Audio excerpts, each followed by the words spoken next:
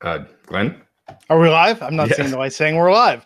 It is live, July 1st, 2019, the first Monday Night Raw of the Paul Heyman era. This is the Wrestling Inc. podcast. I'm Glenn Rubenstein, joined by Raj Giri, and cosplaying as Guile from Street Fighter II in an homage to the Bucks and Kenny Omega on Saturday night is Mr. Matt Morgan. How's it going, Matt? Paul Heyman didn't direct this show. We got Glenn sitting there playing with himself with his Blue Chew pills that he took earlier for 10 minutes before we went live. He didn't even know we were live. What the hell, Glenn? Glenn. The light still isn't on. You know, mine is. Sometimes your equipment doesn't perform. And speaking of, no, just kidding.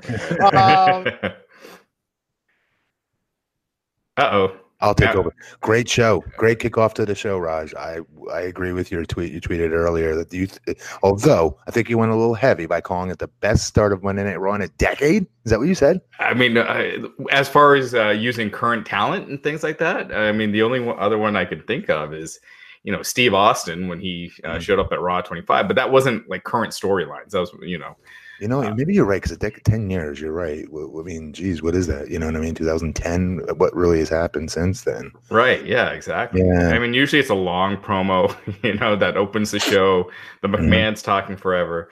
Yeah. So I thought this was, I thought this, I mean, I'm sure people in the chat will probably send some examples of stuff that was probably better, but this is one of the best ones I can remember. Yeah. Glenn, we were just talking about how, Ross sent a tweet out earlier about he thought this was the best opening of Raw in a decade, it felt like. I agree. It was a really amazing opening. Got me. I was excited before the show started, though, to be fair. Paul Heyman has that effect. You know what I mean? Like, you want to see it do well. So when you're watching a show and you want to see it do well, there's a very big difference versus pessimistic Pete over here, me, watching it with the glass half empty, going, this sucks, week in and week out, and not really giving the show a full, to be fair, 100% chance, because I'm ready to crap on it immediately because I'm old, battered down, grizzled vet here. Yeah, we're used to it. We kind of have our expectations, kind of know what's going to happen. So I feel like the past few weeks, ever since they've the no action in the commercial breaks, they need to fix some of that stuff, because some of these segments get awkward with all the 2 out of 3 falls matches and constantly restarting matches. They don't need to do that. You could just have more segments and more matches, as opposed to having to keep, finding ways to keep the existing ones going on. But other than that, I thought it was the show moved pretty well. Mostly good. I thought it was mostly good tonight. Some of it great. I love the AJ Club angle. So yeah, I thought it was a third week in a row. I thought Raw was a really good show, and I can't remember the last time that's happened, like 3 weeks in a row. Before we get into it, am I wrong? Before we get into it, I don't know if you guys can hear me. Maybe I'm overrating this, but to me, Maria Kanellis stole the show. Oh, I tweeted that too. I thought she, she's in there with Seth and Becky, and she just stole that segment. Right? We've not heard anything from her. I didn't even know they were under contract. I think you guys were telling this the other week to me when they were re-signing people, and that they were 2 people they re-signed. I was in my head. I didn't want to admit this. In my head, I go, "Holy shit, they're with WWE." I didn't even know that. Yeah, on 205 Live, Matt. That's awesome, though. I mean, what is that? You know what I mean? You get interjected, and it just goes to show you. And Paul knows her upside down, inside out. He used to work really close with her at OVW and some of the other talents, actually. Yeah. And he had always believed in her promo work.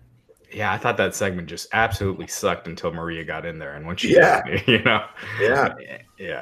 Because the Seth and Becky stuff is, you want to talk about getting some on you? Oh, boy. Good Lord. Oh, my gosh. That's not, I tweeted this too. That's not doing either of them any favors. Poor Mike, though. So, all right. Mike is right, but let's get going. Yeah, let's run through this. Yeah, so we opened with the Falls Count Anywhere match, Braun Strowman versus Bobby Lashley, and the falls were frequent and were all over the arena tonight, leading to the moment we saw replayed, and gosh darn it, it deserved every single replay it got, which was Braun Strowman doing a running slam on Bobby Lashley through, I don't even know what we even call it. It was like the entire screen of the entrance. It wasn't a running slam. He hit him with his running tackle thing. Running tackle, pardon me. Right. And it was awesome, though, because like you said, Glenn, we've never seen that before. In my opinion, I've never seen it done that exact way. That was dangerous, the way they did it, and it was really well done.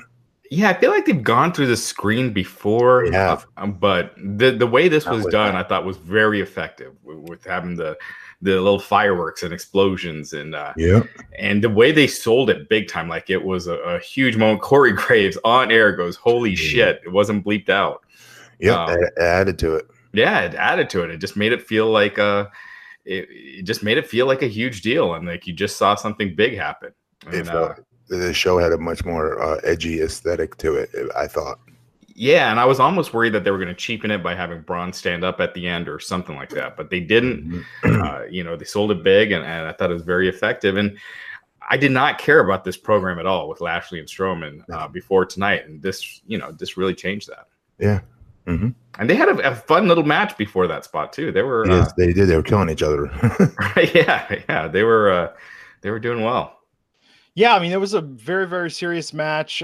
This definitely was the most interesting thing, certainly better than the tug of war and arm wrestling contests that they had. But a great way to start the show and show they're doing something different. I mean, the amount of sparks that were flying and pyro that was going off when they did that screen crash, that was very impressive. Yeah, it was. It was a cool moment. Yeah, and they lingered on it with a backstage camera angle, seeing part of the entrance backstage that you normally don't see. They were treating it like something really serious happened. This wasn't one of those no sells where they just, go, oh, let's go on to the next thing. They gave it weight and context, which I thought really helped sell the severity of it. Yeah. Yep. Detail. Yeah. There's rumors of, WWE having a new stage or, usually, clearly they're going to have one for SmackDown when they move to Fox. So you would think that they do the same for Raw, but I wouldn't think that would happen until October. But obviously they could use this as a way to speed that up. But I don't see it happening just yet. Yep. And then unfortunately something had to follow this. And that was the Viking Raiders versus the New Day in a tag team match. Now this got interrupted by Samoa Joe pretty early on, right before the commercial break. So this was their excuse for stopping the action. Samoa Joe got involved and attacked. Kofi Kingston came out, and then we had all three of the New Day versus the Viking Raiders and Samoa Joe in a 6-man tag, which led to Samoa Joe and the Viking Raiders getting a victory, and Samoa Joe putting Kofi in the coquina clutch and choking him out. Okay, I hated it until Joe came out because I'm a Joe fan. So I was happy to see Joe and Kofi's angle, move forward. This is what we're talking about when we said Kofi needs an opponent he can beat. I don't want to see Joe get beat though, obviously, but do you know what I mean? Though, like he needs somebody he can beat that is, Joe. They've screwed with Joe a lot, up and down, back and forth, but still, he's still Samoa Joe, and the fans respect him. So a win over him that can help Kofi a hell of a lot more than Dolph Ziggler will. Yeah, and anyone that listens to this podcast knows I'm never a fan of the world champion getting pinned or submitted unless it's a title change. But here, it made total sense. Joe needed that. I mean, this was his first victory on TV since WrestleMania. Yeah, they're putting him in the world title picture without giving him any wins, so he really needed it. I thought it was well done, and it made sense. The restarting of the matches, I feel like it's just awkward, but it made sense. The Viking Raiders, I was surprised how little of a reaction they had at first. I'm not. Are you serious? Why? Why would they get a big reaction? Just because people from NXT, the NXT. Street Profits got a huge pop. They accidentally showed the Street Profits at the beginning of the show for a brief second. It was like a little camera flub. But later on, the other segments, they got a huge pop. So They did. You know how that works though with NXT talents, unless they're like the huge ones, the huge stars like Nakamura or Finn Balor and Kevin Owens, let's say, and Sami Zayn. If it's not one of them, right, main event, super duper main event talents, and once they make their debut, the lower level ones, they get their NXT pop for a couple weeks. A couple weeks at most until WWE screws up their gimmick, if they do or not. They usually do. So let's give, hopefully, Street Profits, it's different for them. Yeah. Well, do you think it's because Viking Raiders weren't in NXT long enough to really make a mark? There's a part to that, for sure. There's a little bit of that. Yeah, absolutely. And they botched their call-up with the Viking experience. They did. Mm-hmm. Yeah, did name changes every other week. And then they were off of TV for like a month. None of that helps, so I don't blame them not getting a reaction. Yeah. And I think it's a tough gimmick because I think it is something that, like the Ascension, going to the example, their gimmick is a little outlandish and a little cartoony. So I think you really have to build them properly, or it's so easy to become a joke when you stand out like that if people don't take you seriously. Yes. This is a man coming to the ring wearing horns on their head. Yes. Yes. That is the quintessential definition of corny. Yeah. And calling yourself a Viking when that's in your name. I mean, Vikings didn't call themselves Vikings, right? That was given to them later. So anyway, it's. I mean, I wish they would just go back to War Raiders. I don't know if Vince just doesn't feel that's PG, which is they call Ember Moon the War Goddess, even though that's not technically her name. But I don't know. I mean, why is War? I don't know. Whatever. Go ahead. Move on. Drake Maverick backstage with his wife. Is that his real wife? Is that his real wife? Yeah. You believe so, yes. Yeah. The wedding, everything, all that was legit. They filmed the 24/7 stuff after the actual wedding. So they went back and filmed it. But yeah, that's Renee Michelle. She was in the 2017 Mae Young Classic. She's wrestled in the past, Maryland Championship Wrestling, lots of indies.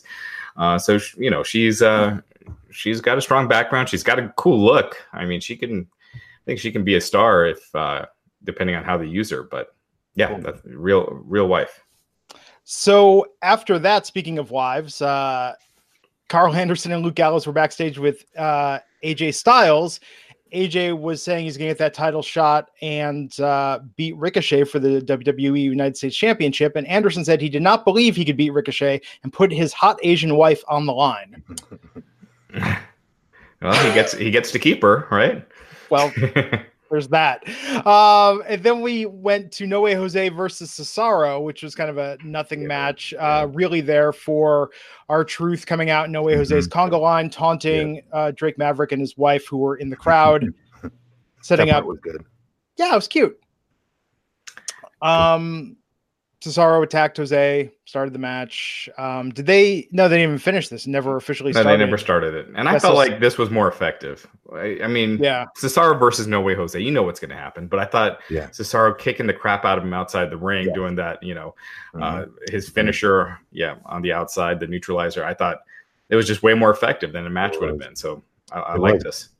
Totally. Is No Way Jose over? Like even with kids or anything, I feel like Well, that's why I'm asking. I don't know. I would think maybe at live events, if he opens the show up, people are probably into it, but that's probably about it. Yeah, somebody who's never seen him before, maybe. Right. Yeah, it's too bad. I mean, he's got size. He's got kind of a cool look. He does got sneaky size, doesn't he? He's taller than what you think he is. Yeah, he needs to get under a mask or something, change his total gimmick up, or get away from this. Yep. Yeah. After that, what happened after that? Oh, Street Profits were backstage. Montez Ford and Angelo Dawkins. Montez they gave him a lot of time on the mic. Talked about wanting the smoke with others on Raw. It was good. The promo was pretty good. I didn't like the beginning part though. Like they're super witty, funny. The promos are usually really good. They don't need to be like copying Rock. Do you know what I mean? Like that was weird. Where the hell did that come from? Yeah, I felt like that kind of threw fans off too. Like they kind of got quiet when he started doing that. Like it's not who they. That ain't who they are. I don't get what the point of what that was. You know what I mean? Right. What was the point of bringing them out tonight and having them do this? I mean, what's the plan you think for them short term? I'm guessing this is their main roster call up. Okay. I mean, that's what it seemed like to me. I mean, they don't just usually randomly have guys cutting promos. Now, remember, this is a shoot of Paul Heyman taking over that show, correct? Mm-hmm. Okay, so this is what he did when he was in OVW. When he actually took over Ohio Valley Wrestling, he made freaking like quick and like immediate changes to he started using talents that were not on OVW TV before he took over. Right. When Cornette was running it, and then when Paul came in and took over, he used a lot of talents that nobody had heard of, but he believed in, and it changed. Like Ken Anderson couldn't even get on our TV at the time. All right, and then he brings him in, does this whole, gets him super over, and a lot of other people too. Mm-hmm. Lashley, I want to say, and some others, and Maria, and many others that couldn't even crack our OVW TV. I'm telling you, for like a year. And so I think my point is with Street Profits, I guarantee you that was his call up. I guarantee you that was his idea and saying, if this is my show, we need to bolster our tag division. We need to have a legitimate tag division, and I want these guys called up. Yeah, I mean, they got the charisma. I mean, Montez Ford especially, I think that guy's going to be a superstar down the road. Yes. Yeah, I mean, they look poised. They didn't look nervous. So, yeah, I thought it was a good. I just good hope start. Roger, I hope they stay away from the. And Glenn probably could will agree with this to some degree. I don't like when they put. We say this all the time as a show, as a podcast. We don't like when they put like Japanese talents in these stereotypical Japanese roles. Yeah, I'm hoping they stay clear of that with these two African American wrestlers being in a tag team, like they did with Crime Time. Remember? Right. Yeah. Like they played to every horrible stereotype, every negative stereotype that they possibly could. They made those guys do. The guys did a great job. They were funny with it. Crime Time, God bless them, but they don't have to always do that. All right. You know, so, you know what I mean? Sorry. But they are called street profits, so I don't know what. Right. How do they stay clear of that? I'm glad you brought that up, Matt. That was my worry tonight. I felt like I don't know where the line is, but I could see it based on what they were doing. But sometimes I feel like it's not my place to say or call foul on something like that. But I agree. There was something about it that seemed a little more caricature than character. Yeah, it honestly, we could say something because it's happened. Where with a white, yellow, black, Puerto Rican, or Asian, Fife Dog from the Zulu Nation. That's a Tribe Called Quest quote. We can because we're the fans watching it, and at times it's patron. They try to patronize us at times, and I want to make sure that's not what's happening with these two guys because these two guys are studs. They don't need that crap. Yeah, they don't need the bells and whistles. As far as being negative stereotypes goes, they can just go out in the ring and be two stud-ass athletes that talk mad crap and back it up. Like that's good enough for me as a fan watching. I want to see those guys. Yeah. No, I agree. I mean, I think with any performer, and you certainly know this better than anyone, you're given a character, but you ultimately have that final say of, am I comfortable with this? Is this what I want to portray and what I want to do? So I defer to Montez and Angelo that this is something they're comfortable with and they want to put out there. New guys getting called up. I mean, Jesus Christmas, guys, I stuttered on national television for crying out loud in my black underwear. So let's really dye horrible black hair dye. But I'll digress. That's my point. When you're new and you're young, you'll do whatever the hell it takes to get on there and start, and you think you can make everything work. So it's hard to say no when you're new. So God bless. I hope they're able to. But then again, it's Paul that's doing it, so I trust Paul. Yeah. No, I mean, we'll see how it evolves, but I agree. I felt like it could go either way for a few moments there tonight, and we'll see what happens in the coming weeks.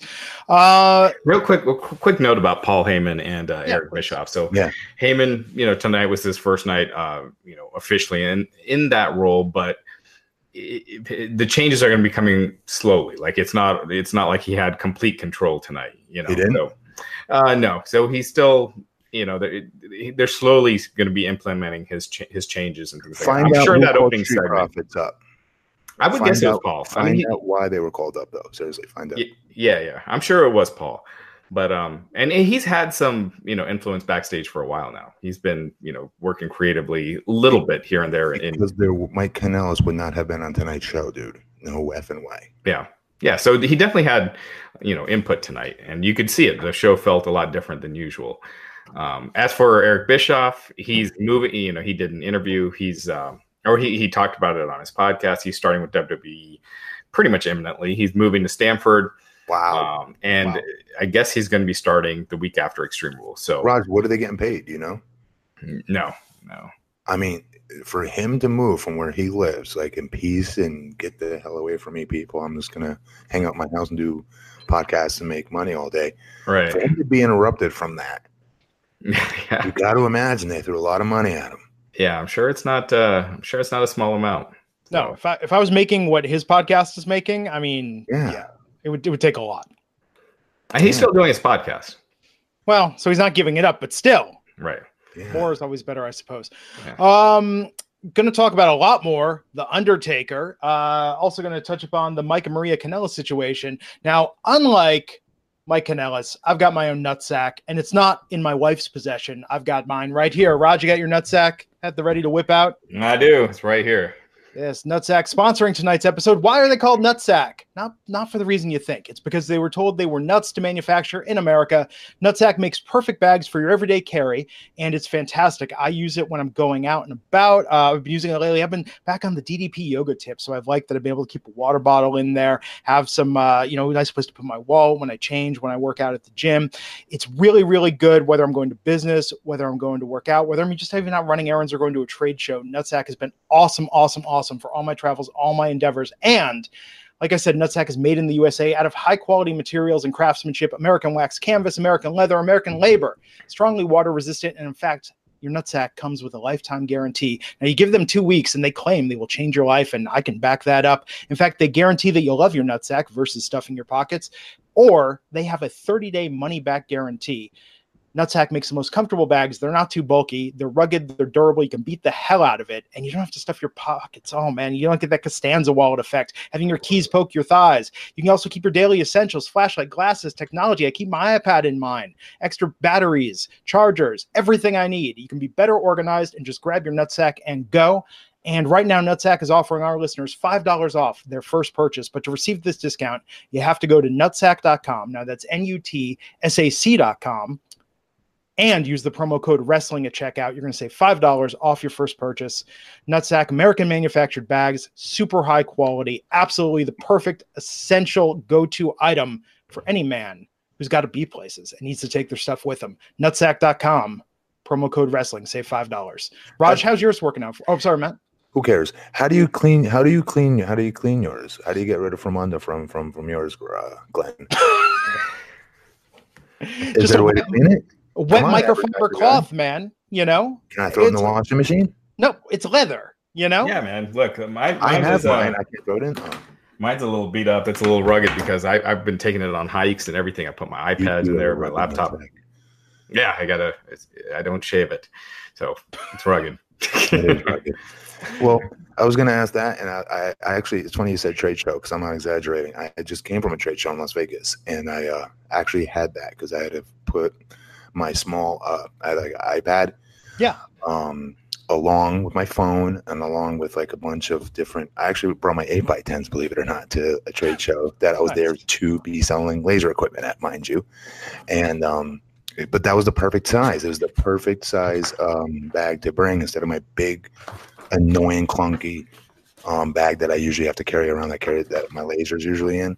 Yeah. It was perfect. This is my first time of actually being able to put it to use, so I liked it. And why do they say they're crazy for wanting to create this product in America? Well, you know it, man. When you're doing American-made products, you're going to pay a higher cost for labor, first and foremost. You're going to pay a higher cost for high-quality materials. So the problem with most messenger bags, I'm sure you've owned quite a few in your time in backpacks and whatnot, is you buy these ones that are made overseas. They're made from cheap quality materials, not made by the most skilled, trained labor. And the problem is you have it. It's good for maybe a couple months, a year max. Then it starts falling apart. The seams start busting on it. Stuff starts falling out of it. What I love about Nutsack is this is durable as hell. And I can't say that about a lot of other bags that I've owned. Does yours drop, or did you have like a long, like, what do you call it, shoulder strap? Yeah, I have the shoulder strap on it, which is nice for crossbodying. I mean, it's really good, man. I had to bring a lot of stuff back from StarCast, and it was perfect. So I've been a big messenger bag guy for years, and this is definitely the way to go. Most comfortable one I've owned. And again, nutsack.com, NUTSAC.com, promo code wrestling, save $5 off your first order. We got The Undertaker tonight. Shane McMahon and Drew McIntyre came out. Shane did his intro shtick, started cutting a promo, and then boom, lights went out. There's a little thunder. That was cool. Honestly, guys, let's just be honest. The pop of the crowd, you know what I mean, for the thunder was cool. But then for each progressing bong was awesome. Yeah. But I wish they gave Drew a little bit more time to talk. I like that he wasn't scared of Taker. I love that effect a lot. Because I know Taker. I know he's looking at Drew going like, I want to do business with this kid. This kid's money. I know it. No doubt about it in my head. Yeah. And I thought Drew looked like $1 million out there. Yep. Just giving that Undertaker that death stare, like not scared at all, not in awe, just looking like a badass. Undertaker, overall, this segment I thought was a thumbs up. The only part, it really kind of went downhill when Taker started talking. I kind of dug it. Oh, really? I thought it was just the same promo that he's been doing forever. It felt like they just kind of gave it to him before he went out. Like they didn't put much thought into it. I didn't think it was very generic. Didn't you think? Yeah, and it felt long. Like you were kind of waiting. I was almost waiting for how long he was going. That he was going to come up with something different, and it was just the same shit. You know, taking two souls and you'll be dead. Yeah, but remember I'm sorry. I like that he put over Shane. He had a respect a little bit after WrestleMania. I like that. He did some good, there was some good stuff in that, right? But the soul taking and the whatnot, you're right.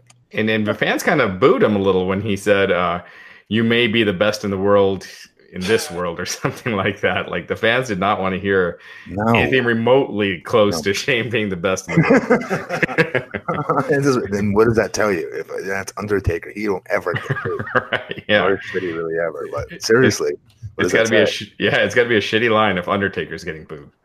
Yeah. Okay, but here's what I liked about it. And compare this to what we saw at Raw 25 at the Manhattan Center. They kept the lighting dark. He didn't take the hat off, so we didn't get the stupid red line across his forehead. Oh, I never noticed that.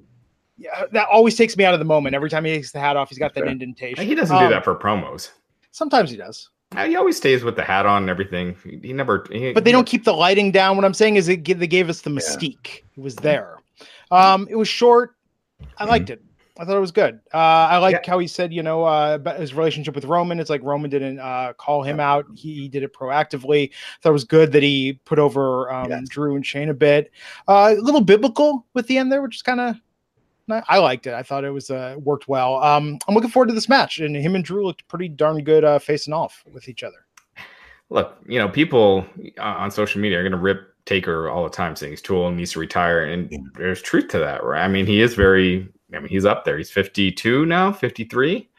But people care about him more than anyone else on the show. Who else gets that reaction in their entrance? Come on. Exactly. And that match is going to get the most interest. I mean, people shout on Undertaker and Goldberg, but that match by far had the most interest on that show. And that's over the 2 world title matches. So it's going to be the case here too. This tag match is going to get the most interest on this pay-per-view.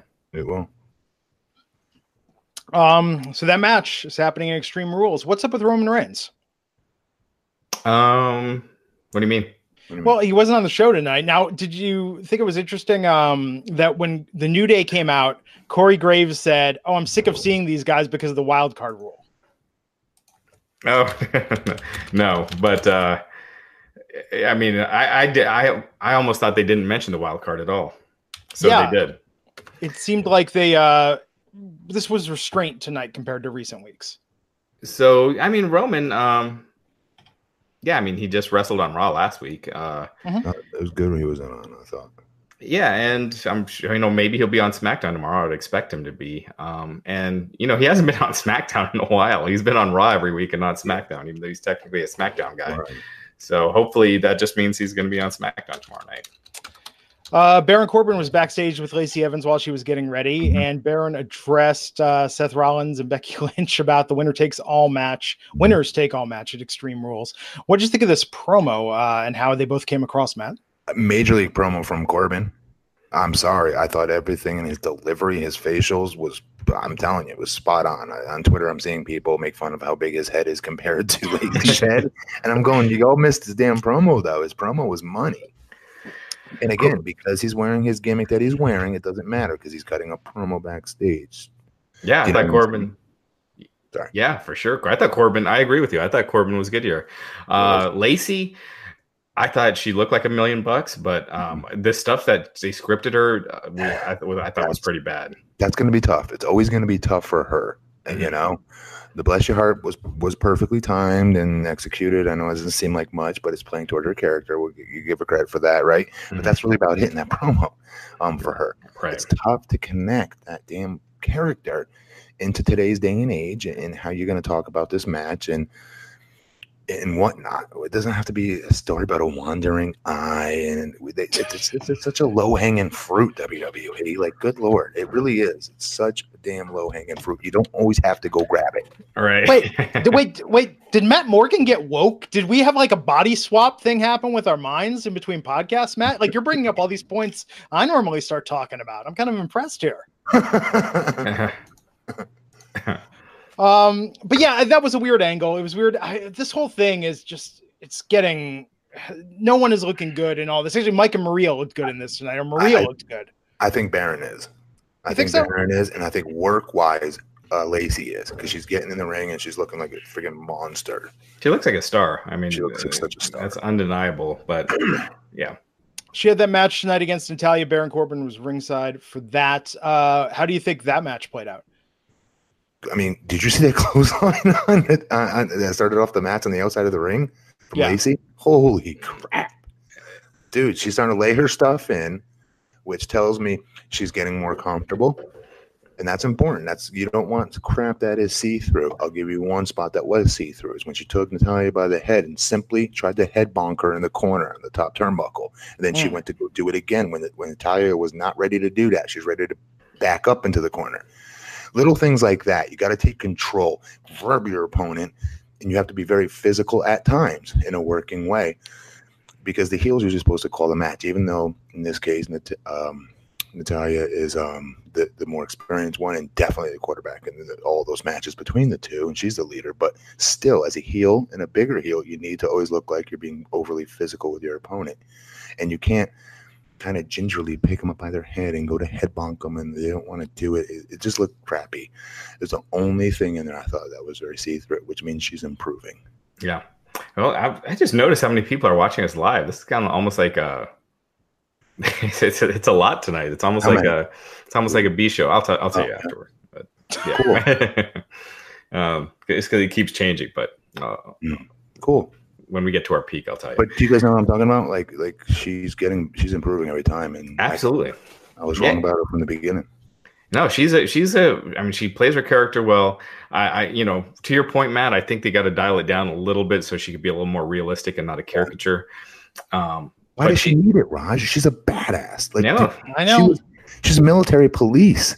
Yeah. Yeah, exactly. I mean, so you could like tone down the over Southern belleness of it, and she's a legitimate Wonder Woman. Like in real life, would whip all three of our asses. Like, what in the hell? She doesn't need to be doing this. Right. Yeah, I don't get it. And I wonder why that's not her gimmick. More like Wonder Woman, more like a female super soldier. You know? Yes, Captain Marvel all day. Yeah. It should be. Yes. Yeah. Nope, I agree. But instead, we get one of the designing women in a wrestling ring. I thought the match was good tonight. Baron Corbin tripped Natalya. Lacey Evans took advantage, got the pin and the win, while Natalya was distracted with her attention to Corbin. And after that, Rollins and Becky were looking on from the back. Ricochet was backstage with Kurt Hawkins and Zack Ryder. Charlie Caruso interrupted, asked for a word. They were building up his match tonight against AJ. Did that Ricochet promo was a little rough.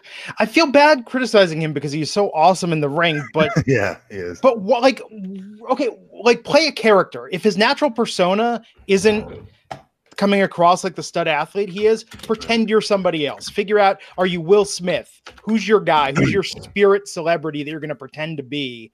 I feel that he just needs to project a little more natural swagger on the mic, and he could be the face of this company, but that's what's holding him back. Yeah.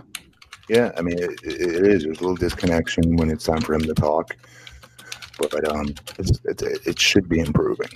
He's getting enough reps, in my opinion, where it should be starting to improve.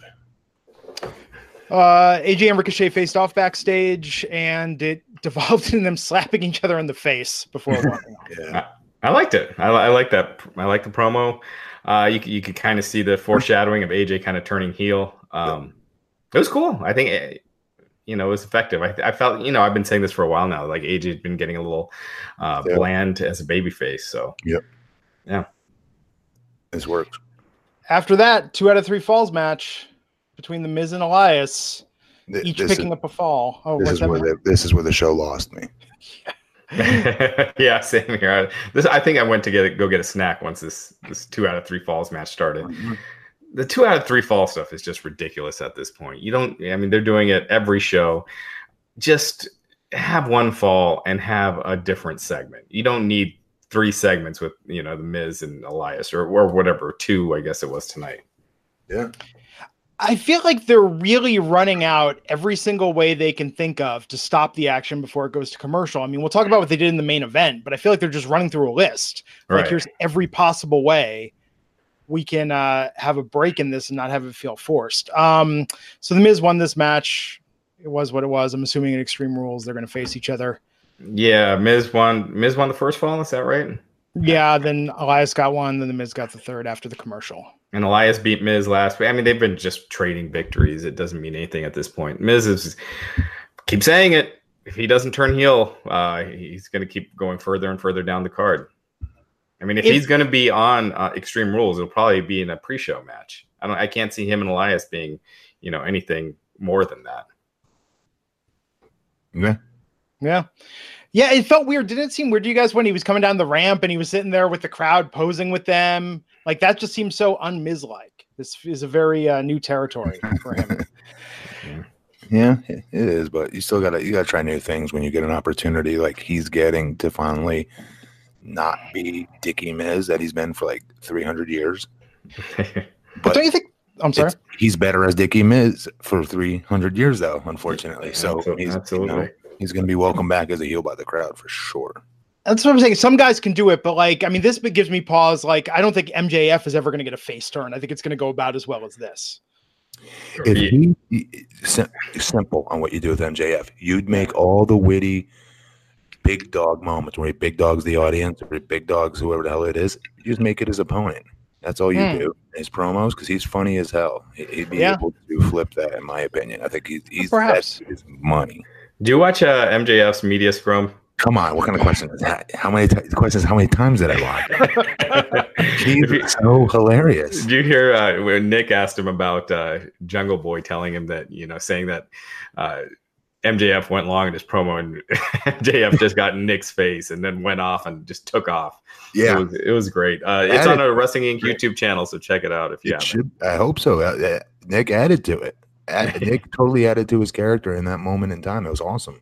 Yeah, that's great. See, but if I were the Miz and I were just hearing about this guy and seeing this, if I were the Miz and seeing what Jericho's doing, I would just be itching to turn heel again because the Miz is so good when he does this, and it's so awkward with him as a face. It's just not quite connecting.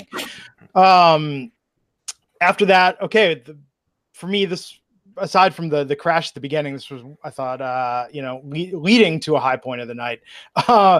Becky and Rollins backstage, kind of having a little awkward interview about their relationship and like flirting with each other a little bit, talking about Rollins being impulsive. And then out of nowhere, Maria Kanellis comes out, starts talking about being the first couple of WWE, talks about pushing out an 8-pound baby out of her uterus. Said that she deserves a title. Mike Kanellis appeared, and then they said that they're gonna have a mixed match face off, and then called Mike Kanellis her bitch, and then said they'll face Rollins in his, which was like, whoa, that's a little edgy. My bitch will face your bitch. They went to the ring for this match that was really just a squash of Mike. When Becky tried to get Maria involved, Maria grabbed the mic and started just emasculating Mike Kanellis. Seriously, he's not a man. He couldn't even get her pregnant again. It was pretty savage. Everything from not doing chores to, I think she said something about him not being able to get it up. At Chris Warren, she said Becky Lynch. She said the man over here has a better chance of impregnating me than you do, right? Didn't she say that? Right. Yeah. Damn, that's what it was. That's the one out. My jaw dropped. I was like, whoa, geez. I can come back from that. Really quick. Real quick, the finish, and then Becky submitted Mike Kanellis. Which doesn't help. No. And on commentary, they did the thing again where commentary said he took his wife's last name because, Vince thinks that's like the biggest emasculating move. Yes, he does. And I was going to say this has Vince written all over it as far as what they were doing with poor Mike Kanellis. Come on. Do you know what I mean? This was overboard, but it worked for Maria Kanellis. Let's just call a spade a spade. Like, she was the ultimate heel on tonight's show. She crushed it. And I wonder if she's. Oh, sorry. Go ahead. She's got some great steam on her. She has some awesome heat right now. That's authentic heat right there. She has. It's very rare to get. Yeah, I wonder if she's really pregnant or if this is part of the storyline. Yeah, good question. Because that is something Heyman would use, right? It is, but by the same token, they haven't been. Well, you said they've been on 205 Live being featured. Yeah, for how but long? she hasn't been doing anything active though. But they've been on 205 Live for months. You would think maybe she would have announced that prior. Usually, when people aren't on TV very much being featured, those are the times I've seen in the past, at least, where some talents would announce they're pregnant, right? Yeah. But I don't know. I don't know enough about them to know that or not. I just know that she's got some heat on her. She was great. I gotta say this, man, and we've talked about this before when they started using Seth and Becky's relationship, on screen. Yeah. That was just brutal. The stuff with them. Backstage too, terrible. It was terrible. Talking about the belt being on her in bed is becoming a problem. He could not have sounded any more uncomfortable. He looked like such a geek doing this, and Becky just came across as annoying. They're gonna kill these guys dead if they keep doing this stuff.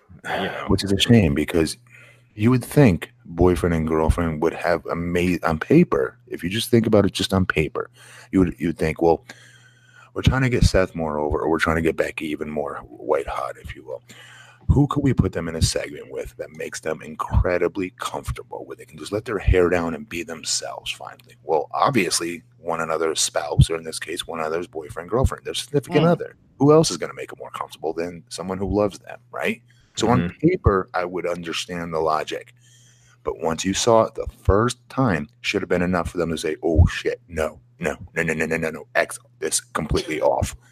Yeah. And let's go back to where we were with these guys. Yeah, it reminds me of like when you have those friends and it's like, I like you two individually, but I don't want to hang out with you two together. It just makes them both uncomfortable. Becky's more comfortable between the two, you could tell. But Seth is just, his voice changed. His tone was changed too. Did you notice that? It was a little bit higher, a little bit like, I don't know how to explain it. I'm probably overanalyzing it here, but it was noticeable to me in the backstage segment. Yeah, I just thought this was just awful stuff. Like, we don't need him being, trying to be too cute, too comedic. And we would all do this. And so I don't know. Where do you draw the line though, Raj? Because I could see myself totally doing that with my wife in real life at dinner with my friends and stuff like that, and saying, I told you this place was the bomb. Who told you? Who suggested we come here? No, I did. This guy right here. And she would just look at me. I'm like, just playing. She was all her idea. You know what I mean? And people would laugh probably. Okay, we've all been there and done that. I just don't know if I want to see it on my wrestling show. Right, exactly. Like, I'm sure like UFC fighters do that, but you don't want to see that in a pre-fight promo. That's a really good analogy. Yeah, that's actually a really good. Yeah. Yeah. So, anyway, so yeah, I just think this is it's going to hurt both of them. I think fans like him too much that it's not going to do any permanent damage or anything, but they're losing a lot of their edge every week. Hey, Art, let me ask you a dumb question, you guys. Do you think, though, for the kids watching, the female fans, that it adds to it? Do you think they're all going crazy for it? I don't know about kids, but I could tell you for the female fans, I mean, I was not the only one on Twitter tonight. For the first 2 hours, every woman we saw on Raw was involved with a man in a relationship in the segment, with the exception of Natalya. I think that they want to see the women be given a time to shine on their own and not just be who they're dating or have that involved. So I think for female fans, this is probably a step in the wrong direction. So a couple of the women in our chat are saying they hate it. All right. Thanks, ladies. All right, good. Okay. Just making sure that works. So we're not completely off here, right? Yeah. And people tweeting at me. One guy said his girlfriend walked in and was like, oh, that's cute. But I'm not sure if that's what you're looking for when you're selling a pro wrestling storyline. So my wife will stop it. Yeah, that's a great example. My wife will say, those two, are they really dating, or is this a gimmick? Yeah. Like, no, they're really dating. Really? So she'll sit down and watch like 1 second and get up and go, and then keep walking and leave the room. Another thing is, I think, which is weird for a real life couple, they don't have like chemistry. It's not like Miz and Maurice, right? That's what I was saying. That's what I'm saying. Because on paper, it makes sense for them to go here. It really does. But unfortunately, when you saw what happened the first time they were together, Mhm. that should have been enough for them to say, "Oh shoot," and you know what I mean. Let's abandon ship now. They're too important to us right. to jeopardize and run a chance on this. And by chemistry, I don't mean as a couple. Whatever they do is there. I meant on screen. Yeah. Yeah, you're right. Yeah. But between the two, he's worse than she is. Yeah.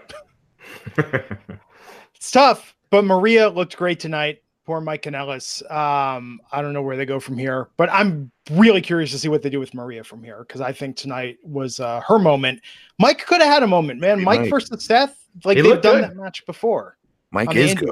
Mike Yeah, that's what I'm is saying. good. He's really good in the ring. So I'm hoping, and he's super cocky. He knows how to play like a super cocky character, right? Like all those years in Ring of Honor. But I don't know what you do with him out of this. I'm hoping something cool comes from it because usually when you're willing to show your ass that much and go that deep and that far, swinging for the fences, all to make yourself look foolish, Vince usually repays you. He usually does. Yeah, he was humiliated pretty hard here tonight. So I hope this means maybe Maria really is pregnant, and if so, if she's taking time off, then hopefully maybe that means Mike. This is leading to him changing his name, dropping that stupid ass entrance theme song that he has, and you know the Tron with the hearts and everything, and come up with something more serious because he looked like he looked really good in that backstage segment. You know, yeah, exactly. He's shredded now. He looked, he was giving that killer stare to Seth. I mean, he looked mean. So I hope they go with that because he can be a real hand. The Prodigy, right? That was his name. The Prodigy. Or am I making that up? Was that it? I remember his Miracle Mike Bennett in TNA. Ring of Honor, though. I thought it was Ring of Honor. Yeah, I think you might be right. He was with when he was with the Kingdom. Yeah. We'll see. It was a nice surprise seeing them tonight, regardless. A little unexpected, the angle they took. Then we got a moment. Oh, we got Paul Heyman backstage with Charlie Caruso. Is talking about cash-in by Lesnar, doing his normal tease. Street Profits interrupted him, messed around with him, taunted him. Heyman said he had to go because he's a busy man. He walked off. They begged him to come back. Harmless. Yeah. So we got that Paul Heyman appearance that they advertised. There you go. Fans in attendance. Alexa Bliss and Nikki Cross for a moment of bliss. They were making small talk and then interrupted by Carmella. Came out again, tried to tell Nikki that Alexa was taking advantage of her. Bliss called Carmella R-Truth sidekick, and this led to Carmella versus Alexa Bliss, which was a very quick match. Carmella rolled her up quickly, got the win out of nowhere. And after that, we went to commercial, came back to Carmella versus Nikki Cross. Nikki Cross, this match went on for a couple minutes. Nikki Cross won this match. And I think the takeaway was really after them being asked backstage how they feel about where they're saying that the WWE Universe wants to see Nikki Cross face Bayley at Extreme Rules instead of Bliss getting that title shot. So further stoking tensions between the two. What did you think of all this, Matt? I thought it was well done, actually. I'm not a big Nikki Cross fan, but I thought tonight was a very good piece of business that was done. I thought that was really well done, actually. I wasn't expecting that stuff to happen. Damn sure was not expecting. Oh, geez, horrible. Carmella? No, come on. Alexa Bliss losing, especially that quickly. 4 seconds. Come on. Alexa Bliss. They just did a feature on her WWE Network. She's all but the chosen one to a certain degree when you think about it. Yeah. The girl's always winning championships. I was surprised by that. And it was really well done. It's further the storyline, and it gets Nikki Cross way more over. And the finish that they went into for Nikki Cross's win was cool as hell, I thought, and very different. I just think, like, I don't know. I think this brings another girl up in Nikki Cross, because how many times have I been saying, like, I don't want to see her be doing this. I want to see her being the crazy and sanity Nikki Cross more. But nonetheless, you hear the crowd's reaction, right? Yeah, and I think with the storyline, you could always go that Alexa's unable to win it from Bayley and Nikki does, and then that leads to the eventual blow up between Alexa and Nikki, and heads to a SummerSlam match. That'd be one of the better builds that they've had for a women's match since WrestleMania. Same thing. Okay, on the side of a bus or on the side of a advertisement or a WWE pay-per-view, the back of those, what do you call it, production trucks where they have everyone's face on. Okay, yeah. So you might not see that with Nikki Cross versus Alexa Bliss, like, anywhere anytime soon on something like that. But that's not what matters. What matters is what you just said. Is this is one of the first times in a while we've seen a long played out, what could be a long played out storyline arc. Yeah, and they we got to like give them their props and go along with them. Keep going. Yeah, absolutely. And they kind of planted the seed backstage when I think it was Sarah Schreiber asked Alexa and Nikki, like, well, fans are thinking that it should be Nikki facing Bayley now. And who knows? Maybe they add her as make it a 3-way and add her in that match at Extreme Rules. I think they don't have the discipline to resist the 3-way. Yeah. The way you did it the first time, I was hoping is the way it went. Mm-hmm. Yeah. That it goes, I should say. You know what I mean? But you're right. Yeah. Drake Maverick backstage with his wife. They were back on good terms after he brought her to the show tonight. They were getting ready to leave. He was standing there by himself, and then R-Truth showed up. Boom! Drake got the better of him, hit him with the luggage, called for a referee, won the 24/7 title, then yelled for his wife to come along so they could do it 24/7 now. I think a lot of people were almost expecting Renee Michelle, Drake's wife, to win the title. Oh crap! I didn't even think of that. Yeah. But they didn't do that. I like, and then Drake could have won it from her on their honeymoon. Oh, Jesus. Yeah, dude, Drake with that title is hilarious. I think it's best with him, honestly. Oh no, he's a really funny guy. Anyone that watched him in TNA as Rockstar Spud knows that, and it's really coming across. He's really entertaining. Dude, I had so much stuff to give TNA. I used to talk to him. I did an indie show in England, and I met him there. And I was blown away just by his entrance. He used to come out to like Guns N' Roses, and he was like this like 80s gimmick, basically, like looked like a lead singer from a band, basically. And he'd trip into the ring, and the crowd, he'd come out looking all cool, and he'd trip into the ring on purpose over the bottom rope, and the crowd would always laugh at him. And I was in the UK just going, wow, this kid's got like charisma by the gallons, holy crap. And he could work. And we kept in contact, and I started watching, he started posting these like YouTube. He created his own angle versus who was called at the time Party Marty's girl. Right? He did that reality show, a dating show over there in the UK that was pretty popular, that he got really popular from before he became the Marty's girl we know now. He was a pretty boy at the time. Huh. And these two would have these awesome back and forth promos on YouTube with each other. But of course, Rockstar Spuds was like 1,000 times better. And I had so many of them. I kept saving them. And I bring them to Terry Taylor and Russo. And then finally, he got to come back there once. And it was like right when Bischoff took over. And then like Bischoff saw him. He was like, holy, like he immediately like picked them up immediately. Wow. And he's so talented. Wow. Yeah. I'm going to have to check those out. They're hilarious. Oh my God, they're so funny. Party Marty's girl. Yeah. And Rockstar Spud just kills him on this one. Just kills him. Check that out. Before we get into the main event, there was a Mercy the Buzzard sighting tonight. No Bray Wyatt again on Raw, which fingers crossed, Extreme Rules. He wasn't in this segment. You didn't even put it over. You didn't see him in the background? Yeah, no, that's what I'm saying. We got Mercy the Buzzard, but no Bray. Sorry. Right, his puppets. Yeah, I would think the night after Extreme Rules, if not Extreme Rules. But yeah, I'm sure. I've got to think that Heyman and Bischoff, I wonder if they're like, well, I guess it doesn't matter anyway. The wild card rule or whatever, the talents are showing up on both shows anyway. But I'm sure both of them want Bray on their brand. I hope so. And I'm sure. I think Paul could do some really cool stuff with them. Me too. Yeah. Can't wait to see what happens. The main event tonight, AJ Styles versus Ricochet for the United States Championship. And when did you know this match got started? AJ pinned Ricochet. Ricochet's foot was under the bottom rope, but the ref counted to 3 anyhow. Actually, the instant replay they went to, they showed it, commentary called it out. And we went to commercial, came back, restarted the match, invalidating the win there. So they used that as an excuse tonight. And then we got this match between the two. Ended up with Ricochet retaining, but the big shocker after was AJ going full heel, attacking Ricochet. Gallows and Anderson out there attacking him as well. And the club's back in business. For the first time, it's been at least 2 years, right? Probably a little longer since these guys were doing stuff together. Yeah, this works. But let's just we'll get right to it. It works. This was a long time coming for AJ turning finally. I think everyone in America knew he was going to turn in tonight's match. I did as soon as I knew it was. I think we all thought so, right? Mm-hmm. But especially then once we started watching Raw and as each segment progressed with those two and their storyline, and you could see Gallows Anderson completely, stirring the pot, gassing him up along the way. It was perfect. It was a perfect setup, perfect storm for him to turn heel. Love the Styles Clash off the second rope. Thought that was cool. I was showing my wife Ricochet tonight for the first time. And I was wow. Because she's always been impressed with AJ, right? Like, she's like, who's this little dude? AJ's in there. I'm like, he's the same height as AJ. You don't call him a little dude. He's the same height. Right? AJ's a little dude too. And she's like, well, he's, we like AJ.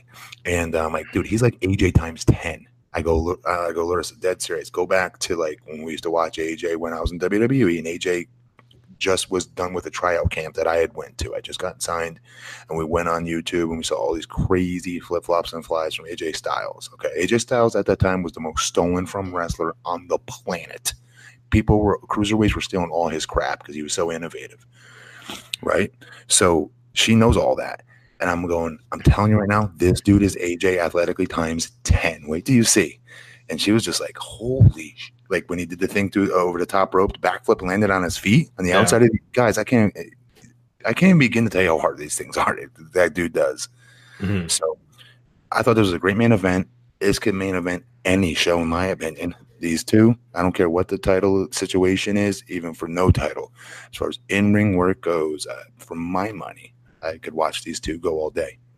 Yeah. It was it's really fun. I like the did we get to the finish yet, or are we? No. So what was the finish? Well, real quick. So the first, the referee counted 3. Another referee came in, told him, whoa, his foot was under the ropes, which I hated. I hate when they do that because what about the 1,000 other matches where it's a disputed finish and they don't have another referee coming? It was stupid. We said this part, we said we restarted the match, right? But we didn't say exactly how he won the match. So how did he win? So anyway, the match was restarted, and then at the finish, Ricochet, God, what did he hit? And he pinned AJ to get the win. After the match, the club, it looked like they were going to attack Ricochet. AJ looked like he was getting ready to defend Ricochet, then turn around, clock to Ricochet, and then the club just beat the crap out of Ricochet. I mean, they laid a big beating on him. So really cool heel turn. The fans were into it. It was hot in the crowd. It's rare to see the crowd hot in the third hour, and they were tonight. And if you listen closely, fans, if you DVR'd it like I did, go back and watch the very, very, very end. After Ricochet took the Styles Clash off the second rope, you could still hear fans in the front row going, Ricochet, Ricochet, Ricochet. Like I was like, he's dead. He's not coming back, people. This is not the time when you start chanting. But that just goes to show you he is going to have good heat out of this, and fans believe in Ricochet, which is so hard as a babyface. Yeah, I kind of wish. The only thing I wish is that AJ had turned heel on Rollins, because I think AJ Rollins feud. I think Rollins needs more help on top right now than Ricochet does. Hey, maybe. And maybe they go. I mean, they could go there next. That means AJ has got to win the Ricochet feud. Yeah. I'm not okay with that. I cannot. No, Ricochet needs to keep rising. Yeah, I think when you have someone have a title reign for too short, it hurts them more than it helps them. Yeah. And having Ricochet lose the title right off the bat, it's not going to do him any favors. They could do a DQ and then have AJ move on. Okay, with the club, I could see it. You know what I mean? And then you have U.S. champion versus Universal champion for a little bit as an angle. I don't know. Yeah. Heel AJ versus, like you said, Seth. But they just worked, didn't they? They did, but so did Seth and Baron Corbin. Good point. Yeah. Intercontinental level too. They had an angle. Yeah. Yeah. So. Yeah, I'd rather have Seth and AJ again than Seth and Corbin. You think? Sometimes I have to say it out loud and put it out into the universe, man. It's important. Yeah, I think AJ versus Seth at SummerSlam would be that would be something. That would get things right back on track as far as the Universal title goes. Yeah. So and don't ever call me woke again, by the way, Glenn. Don't let the show go if letting you say that. Don't ever refer to me with that stupid word again. I was surprised you hadn't destroyed more. You're right. You snowflakes are so sensitive. This is what's wrong with this country. Don't try to reverse our gimmick on us, my friend. So final thoughts on Raw tonight. First Raw of the Paul Heyman era. Awesome. Okay. It was a very well. I didn't know what to think going into it, you guys. Like I said earlier to start off the show, I went into the show ecstatic, excited. Holy crap, Paul Heyman's going to have his way. What does that mean? So the fan in me was really excited for the first time in a long time. What did I tell you guys before we did the AEW coverage the other night? I should have said it on the air, to be fair. And it was, doesn't it feel so much better talking about a show that you're excited about to actually come on the air and talk about? It doesn't feel like work. Like this does not feel like it's a job right now. It's fun, right? Versus the many, many weeks of Raw and SmackDown where you're like, oh, this is the job. I would tell my wife, like, all right, go sign in the computer. I got to go do the damn podcast. Oh, I don't want to work with this stupid show. It's horrible. Yeah. Do you know what I mean? Yeah, I mean, and for me. Yeah, I kind of felt the same way. I enjoyed the show, up and down. Again, the Miz versus Elias, it wasn't terrible or anything, but that was one of the down parts. And the Seth and Becky stuff. Other than that, I thought everything on the show was good to great. So I really liked it. And like I mentioned earlier, that this was the third week in a row that I thought Raw was a good show, and it's been a while since we've had that kind of consistency. So it was encouraging, I thought. Yeah, so I think the faster pace is definitely helping a lot by not having the matches go through the commercial break. They need to find a way to stop doing all the restarts and just, because that's going to get old really quick. But a big thumbs up for me this week. It was promising, and I hope it continues down this path, and I think it'll only get better. What else is going on in the world of wrestling? Let's talk about the fallout from AEW Fyter Fest. Yeah, so Cody's fine. He had a bunch of stitches on the head, no concussion. Can I just put something out there? And I saw Blue Meanie put this out. He's a friend of mine. I love Brian. But I saw him and others put this out there about a gimmicked chair. Yeah. So explain to me how the chair was gimmicked.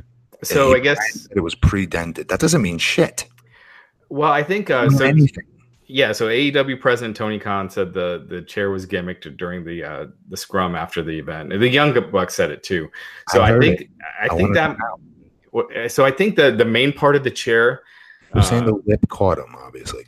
Okay, yeah. That wrapped around his head. I've taken 1,000 of them. I assure you, okay, you cannot gimmick a chair. What you do to gimmick it is you stomp on the lip. Before you grab the chair, you stomp on it to flatten it out. So if you do wrap around the guy's head, the lip cannot cut you now because it's flattened. Okay? But I'm telling you, it's still a shot to the head. It's still a chair shot to your head that rattles your brain around. Yeah, so, he hasn't been clear, but can you make a prop chair, like a fake chair, where that main part is a different kind of material, where it's not steel, like it's tin or something? Was it a padded chair? Because then maybe, because I was really trying to think, I'm like, Brian knows his stuff. He's from ECW. Like, what is he talking about? He knows a dented chair doesn't mean shit. Doesn't mean anything. Yeah. As far as you getting hit over the head with it. Listen to me, you guys. Technically, we can get a concussion just from anything that makes your brain swish back and forth in your head. Just one back and forth. That's all it takes. Mm-hmm. It's very simple to be concussed. I mean, then where do you draw the line? Every sport can argue you can get concussions. So, but with the chair itself, though, it's inevitable. So that's why it's outlawed, obviously, right? But I just want to get back to that. I don't understand what everybody meant by saying it was gimmick because there was nothing gimmicked about it. Yeah, that was the only thing I could think of was maybe it was a prop chair where the main part of the chair was, either padded or made out of some kind of different material that didn't. But when Meanie said dented, I'm like, dude, that doesn't mean anything. Yeah, I don't think anyone knows for sure what, unless the Bucks, told people off the record, but they've been being quiet exactly about what he meant. Tony Khan would not elaborate when Nick had asked him at the presser about it, and he just said it didn't go as planned. It was a gimmick chair, and they had precautions that were put into place. But and here's the bottom line: they're not going to, it was his decision to do it too, right? Yeah. It's the talent's decision to do it. They wanted to do it. It is what it is. People aren't going to agree with it. Some people might thought it was cool for them. I don't know what. I just know that there's no question. Obviously, everybody cares about their health. There's no question in my mind about that. That company is a damn family, for crying out loud. These guys have been on the road for years. A lot of years, some of them together. Yeah, my guess is that they probably won't be doing chair shots anymore. No. And it didn't take away. I want to be very clear about this. That's not a storyline that's big enough to take away from that show. That show was awesome. Yeah. No, it was a fun show outside of the pre-show. I thought the main card was awesome. It didn't have as much. I mean, obviously, you knew it wasn't going to have enough. Right. The same kind of buzz as Double or Nothing. It didn't crack the Google searches that night. What do you mean by that? The stuff that's trending. Google has Google Trends. Google Trends. Yeah. Yeah. And like AEW Double or Nothing, made the Google Trends. This did not. You could compare. Did you know that in Google Trends? Yeah. There's multiple search engines, and you can put like, okay, AEW fight. Was it Fighter Fest? Yeah. Versus. Yeah, but still, overall, I think Tony Khan also afterwards said that these kind of matches, like the hardcore matches, obviously those kind of matches aren't going to be on TNT. Mm-hmm. They'll do that on pay-per-view. Mm-hmm. Said they're not going to do intergender wrestling. He said with All In, the things he did not like were Jordan Grace getting punched in the face and the penis druids. Which Nick Hausman asked about repeatedly and made him keep repeating the phrase. The penis druids? Yeah. Yeah. So yeah, those were kind of the big notes coming out of Fyter Fest. Yep. Fight for the Fallen, 2 weeks away. Yeah, that's coming up quick. Yeah. It'll be interesting to see how that does. They haven't announced yet if that's going to be free. I'm assuming they talked they're going to raise money. Tony Khan almost made it sound like it's going to have kind of like a telethon aspect to it. They're going to raise money during the event. I think it'll be cool. Yeah, I do. Yeah. I think that's really good. Yeah. What else? We got Bischoff comments that he's made about his new WWE job. Yeah. So he, it was kind of what I mentioned earlier. He's moving to Stanford. He said it's the biggest challenge he's ever had. He's very excited. And yeah, he's pumped though. His podcast is going to continue, but they're not going to do the live shows anymore, which is similar to Bruce Pritchard. But yeah, so he'll be, within a couple of weeks, Bischoff will be in charge of SmackDown. What we should have led off with when Glenn asked us, anything else you guys want, anything else going on in the business, you should have led off with the Wrestling Inc. interview with Ric Flair. He talked about how he was not asked to present the championship title in AEW's inaugural pay-per-view. That is true. Yeah, Ric Flair. We got our interview that's dropping on tomorrow's Weekly. So download. If you're not subscribed to our audio channel, get it now. You'll get the full interview with Ric Flair on Tuesday's episode of the Weekly. Yeah, talked about. A lot of people are talking about this. If I hear about it, I'm not online much. If I'm hearing about it, everyone's talking about it. Yeah. And Flair, he said he was never asked to present the title belt at AEW Double or Nothing. That had been the rumor. He talked about Bischoff taking over SmackDown, saying cool. He talked about and Paul Heyman, and we got more coming up. But he talks about Andrade dating Charlotte Flair. His coming back from the surgeries that he recently had. Just tons of great stuff. So definitely check that out. And seriously, cool. I'm not exaggerating. I heard like 7 different people in my gym tonight that was asking me about it because they know I do this podcast with you. Yeah, it's great stuff. And we also have on the 4th of July an interview with the Patriot, if you guys remember. Del Wilkes? Del Wilkes. Dude, he was in great shape, man. He looked like $1 million. Yeah, he goes into great detail about his drug issues and all the problems getting going to prison. Just tons of great stuff. He really opens up, and it was a longer interview, so yeah, it's a lot of fun. And we got Kevin Von Erich coming up soon too. I'm looking forward to that one. Yeah. Nice. Matt, you got any plugs before we take this home? Nope. There you have it. I'm Glenn Rubenstein. You can find me on Twitter at Glenn Rubenstein, where I live tweet along with WWE programming. We'll be back tomorrow night for the first SmackDown of the, I guess it's still pre-Eric Bischoff era, but he maybe has his hand in it a little bit. We'll see what happens tomorrow night on the air. Yeah, and they were teasing that Kofi versus Samoa Joe is going to be a ladder match, so I guess they'll probably do something tomorrow night to make that official. Yeah. Very cool. We'll be back here to cover it all on the Wrestling Inc. podcast. Until then, take care.